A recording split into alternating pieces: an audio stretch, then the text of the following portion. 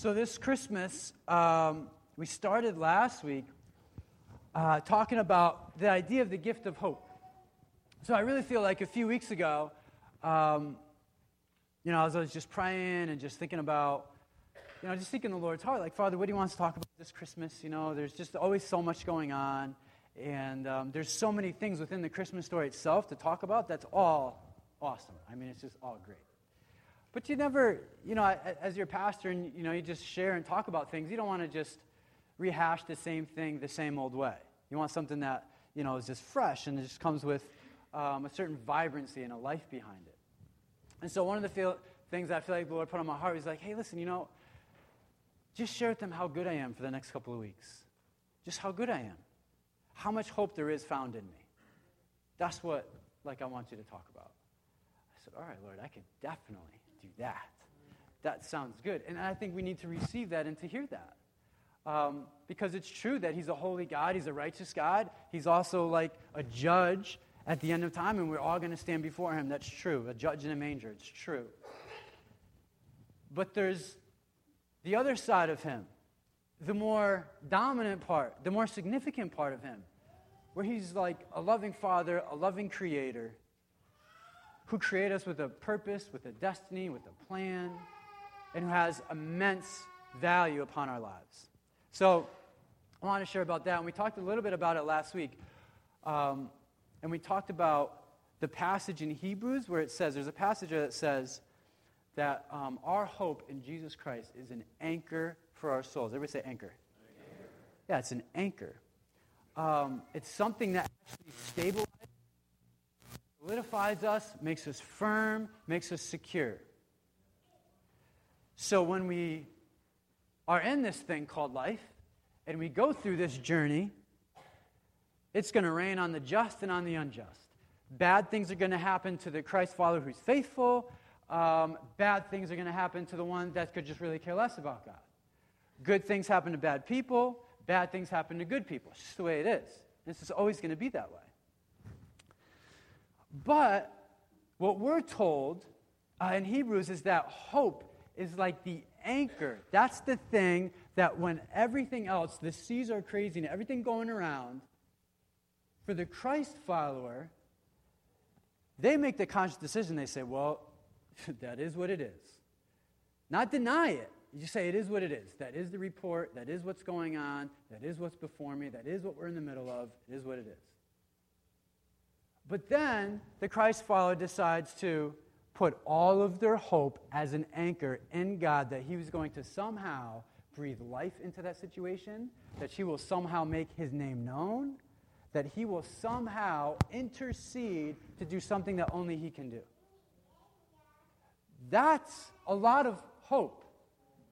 And that literally changes every circumstance and situation that we will ever come in contact with.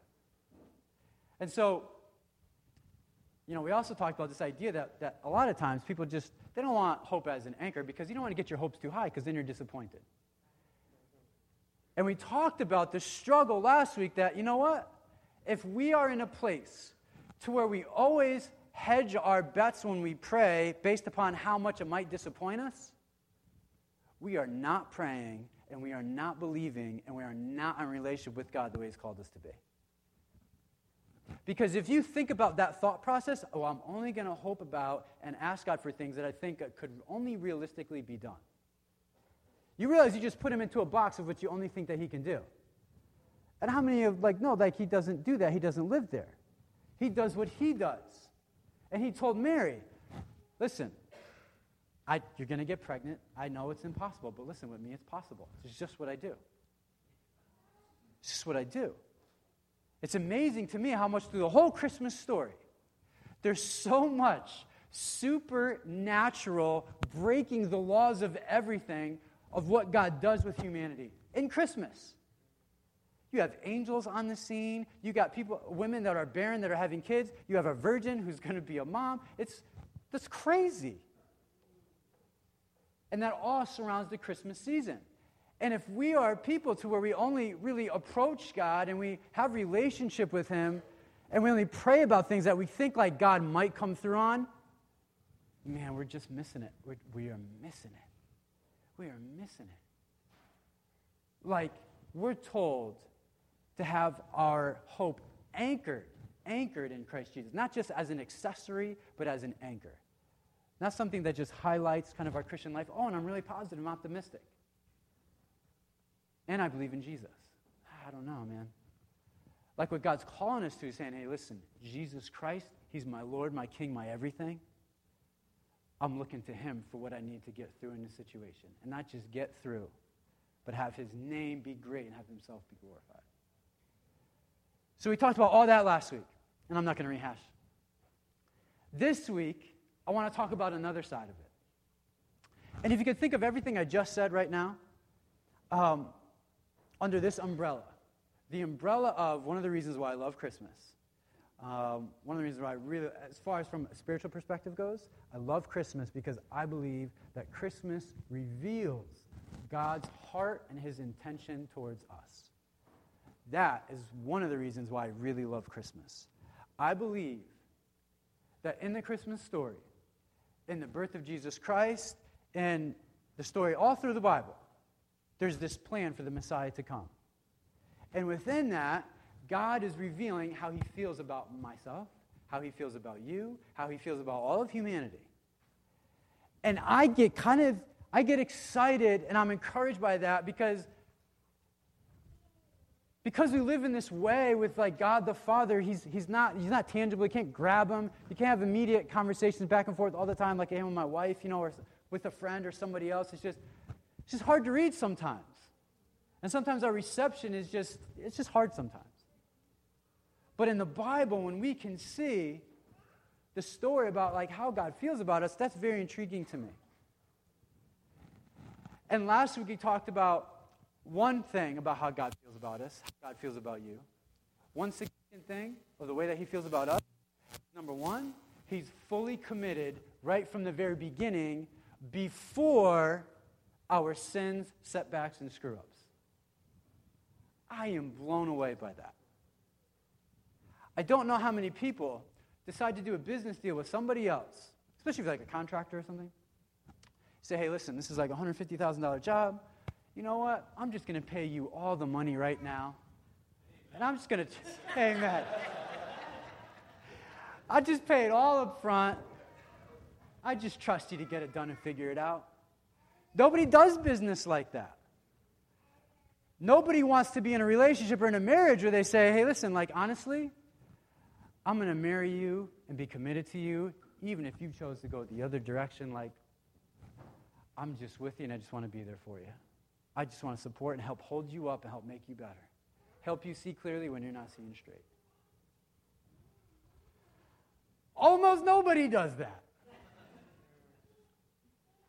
But God has chosen to do that with us. That's how he feels about us.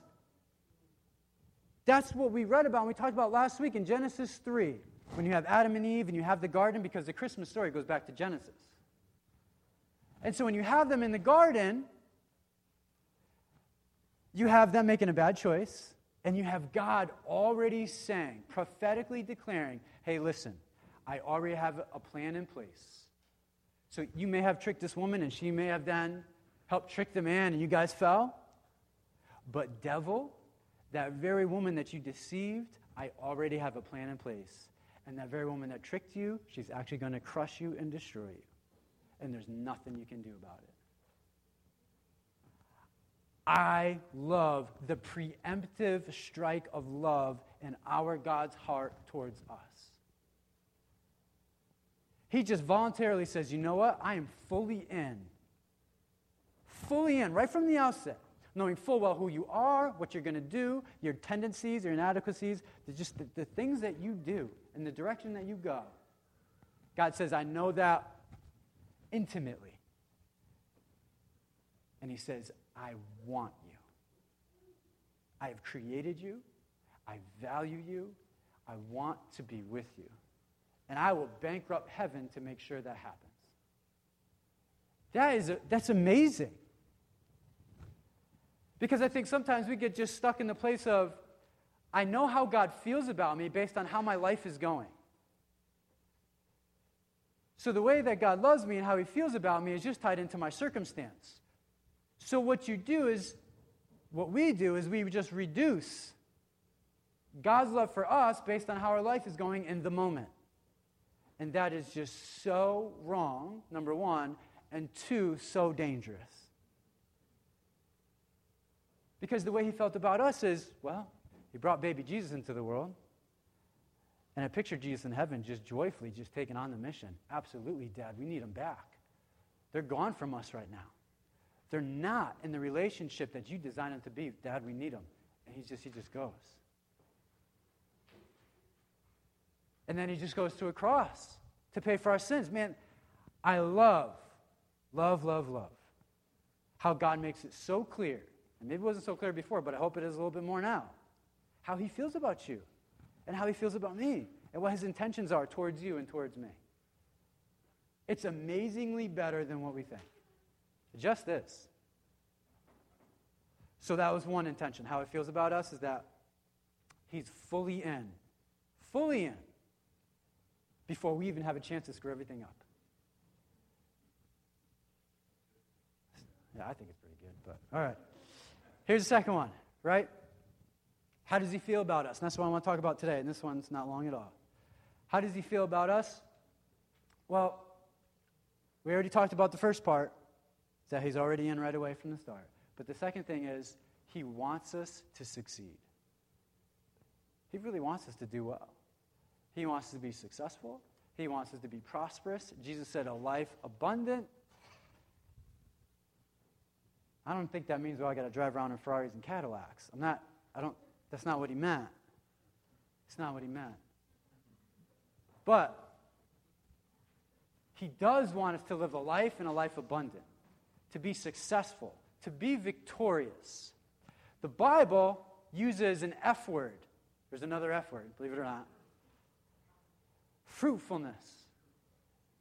Right? That's the way the Lord describes how he wants to interact with us and what he wants to do with us. Fruitfulness is at a premium. Now, how does that relate to the Christmas story? Well, I'm not going to read through them now. We already read a lot today, but I promise I'll get to the John thing in a minute. But if you think about the Christmas story, you have Mary and Joseph. They were doing all of the right things. They were like being holy. They were sexually in the right place that they should have been. They were honoring God the way that they should have. And the angel even told them, told Mary and Joseph, listen, this is from the Lord. You guys are fine. You're not doing anything wrong. But God comes in. He completely interferes and messes up their life completely. Do you understand? Like at their marriage time. He goes to Joseph. He says, hey, listen, she's going to be pregnant, and I did it. And don't you divorce her. God just put their lives on the line. That's like something that they could die for. And God just put his hand and said, you know what? I'm going to make this thing more difficult. And to Mary, they've been doing it the right way. And she's like, well, how can this be? I've never been with a man. He says, it's taken care of. But you got to have him. You got to name him Jesus. He's going to save people from their sins. It's going to be amazing. And we can look back now in 2017. Yeah, it is amazing. Wow, she was chosen for that. He was chosen for that. What a family. I wish we had something recorded from their years as they grew up in their home. What was that like? And it looks great from our vantage point. But if we're sitting in Joseph and Mary's vantage point when you're about to get married and things are going along pretty well, then God wants to get involved in the mix and everything is jacked up. Why would he do that?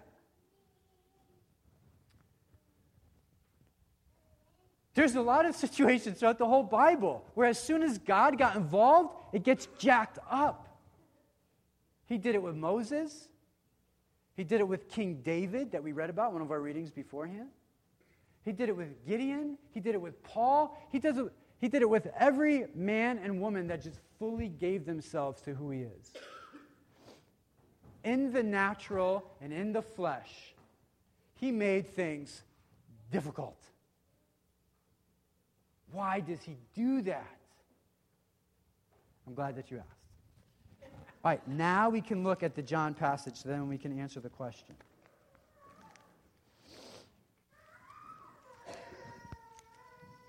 John 15, verse 8 says, this is to my Father's, what's that word? Glory. Everybody say glory. Glory. This is to my Father's glory. Whose glory is it about? Yeah, his Father's, right? God's glory. This is to my Father's glory, that you bear much, what's that word? Yes. Showing yourselves to be my disciples. Wow, so already, it's not about us. It's about his glory, his fruit, our discipleship. The whole narrative is about him and him alone, just like the Christmas story. As the Father has loved me, so have I loved you. Now remain in my love. If you obey my commands, you will remain in my love, just as I have obeyed my Father's commands and remain in his love. I have told you this, so that my joy may be in you and that your joy may be complete. My command is this: love each other as I have loved you. Greater love has no one than this, that he lay down his life for his friends. You are my friends if you do what I command. I no longer call you servants, because a servant does not know his master's business. Instead, I have called you friends. For everything that I learned from my Father I have made known to you. You did not choose me, but I chose you, and appointed you to go and bear fruit, fruit that will last. Then the Father will give you whatever you ask in my name. This is my command: love each other. Why would God interfere so much in a way that seems to be like such a hindrance? He would do it because ultimately it's about his plan, his narrative, and the way he wants to develop fruit. I remember being in a Bible study not too long ago. It was like 4 or 5 years ago, and we were still recently, just starting the church, and we were in somebody's living room. They're across town, and we were just reading through and going through stuff, and she was just struggling. We just get to a place, where we just struggle about God and his heart, and I don't know, and we just fight it, and we just struggle, and trying to figure it out and think it, and that's where she was at. And she's like, well, why would God do these things? I just don't understand. Why is God doing this? And she had just a lot of legitimate, just good things she was just concerned about. She was just kind of stressing over. Totally fair, totally legal. And ultimately, I was like, I don't know. I don't know. And I don't pretend to know, and I don't think it's, a Christian's job to just have an answer for everything all of the time. Sometimes it's just left up to him and his plan and what he's doing. And she's like, well, why would he do this? I don't understand. And I shared with her, I said, you got to understand from God's vantage point, from his perspective, he's trying to shape us and mold us to become a person over here that he had in mind when he created us. That's the end goal. For Jared to be over here, for Dawn to be over here, for Leanne, shaped and molded a particular way. And we're over here.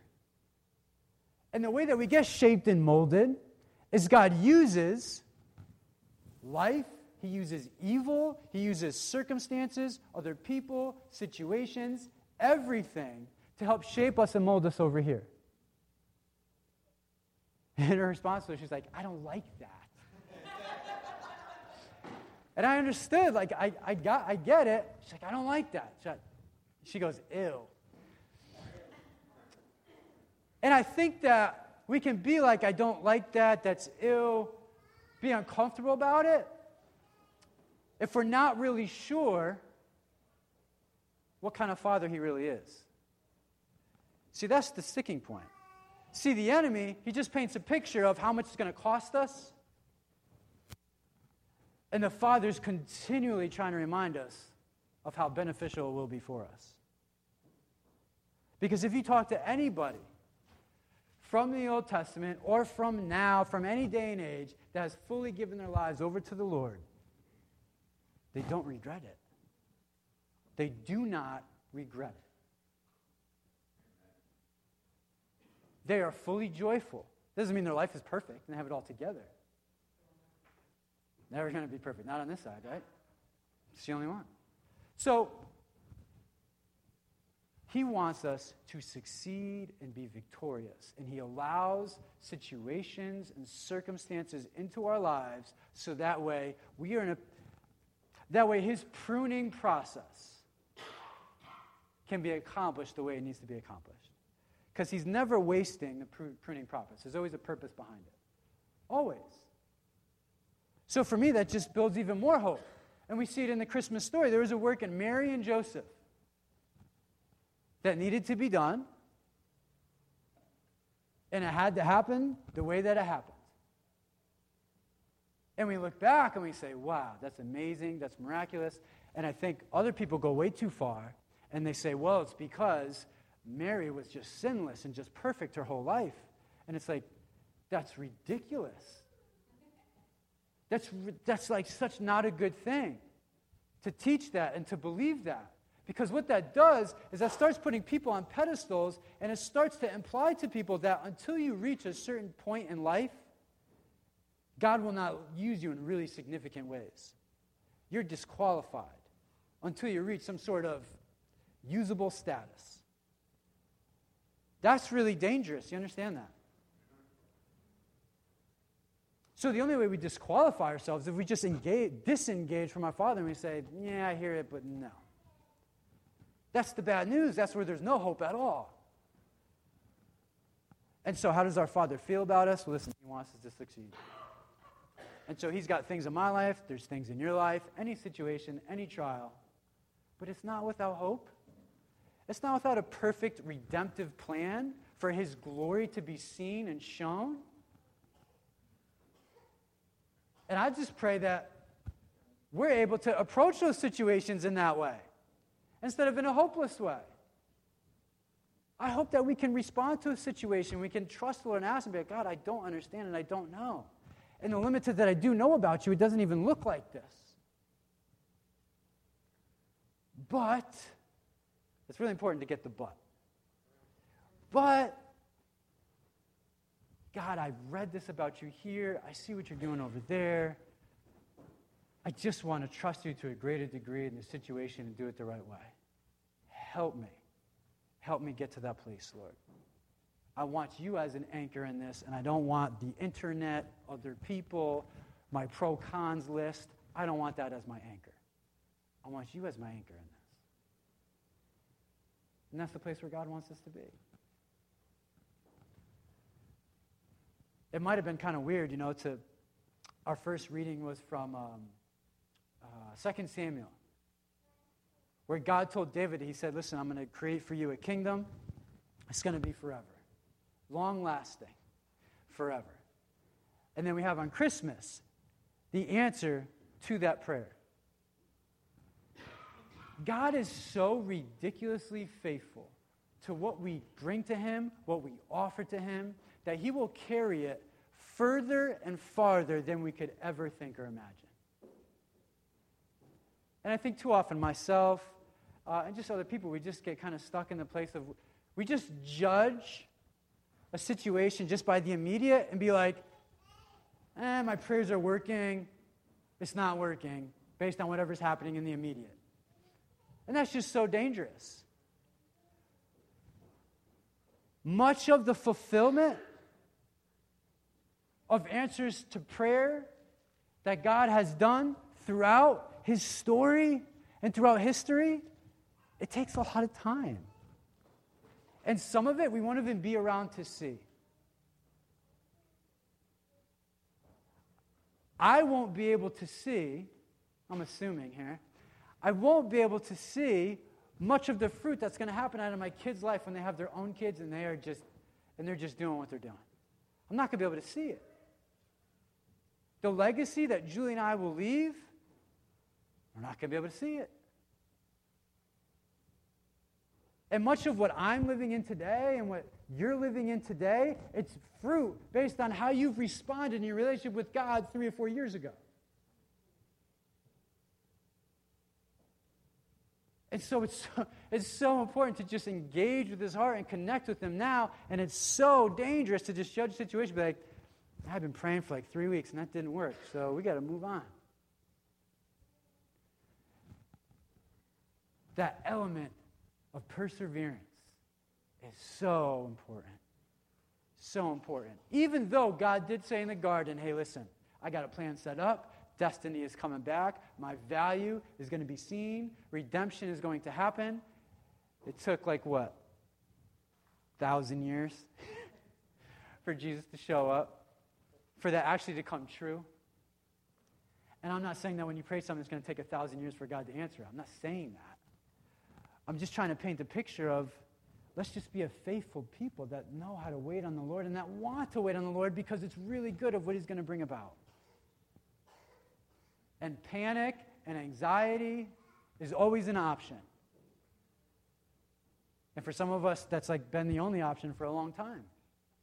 And God is trying to communicate and minister to our hearts. Listen, I do things a different way. And I'm bringing forth a different thing. And we still might even struggle with it for a while. But eventually, that idea of victory and abundant life, it happens and it comes through. I'm telling you. And it's so good and so beautiful. So, I hope that... Oh, somebody's phone. I was going to say, is that my phone going off? I thought it was.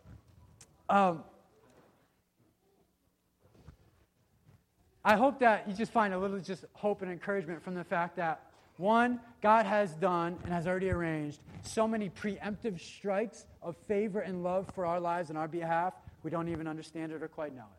The depth is ridiculous. So I hope that encourages you. And then I hope it really encourages you also that it's God's plan, it's part of His purpose to see you be successful, to be prosperous, ultimately fruitful. And He gets to determine how that looks. But fruitfulness is going to sustain us, bring glory to Him, and help build into the greater narrative of what He wants to do. And so maybe, your Christmas is going to look like that Lexus one with the bow on it, up front. And maybe, I know, right? And maybe you'll get more education, get more pay raises, get more promotions, do really well, and even gain more things. That is not bad. It's not bad. It's only bad when that owns you. And that's the main driving force, is just to keep it and accumulate it more. And so I hope during this Christmas season that the Lord just ministers to your heart just a little bit more about how He feels about you and His intentions towards you. Because if you don't feel like His intentions towards you and His heart towards you is incredibly favorable, you're going to be very resistant. Very resistant. And if you don't think He's going to be faithful and true to some of the amazing things that He said, ask anything in my name and I will do it. What kind of blanket statement is that? Well, here's how you figure it out. You figure it out by actually taking Him up on it. Really, Lord, anything? And He says, okay, well, let's talk about it. And too many of us disengage from the conversation way too early to get to the place where we can actually see the fulfillment of what He wants to do. All right.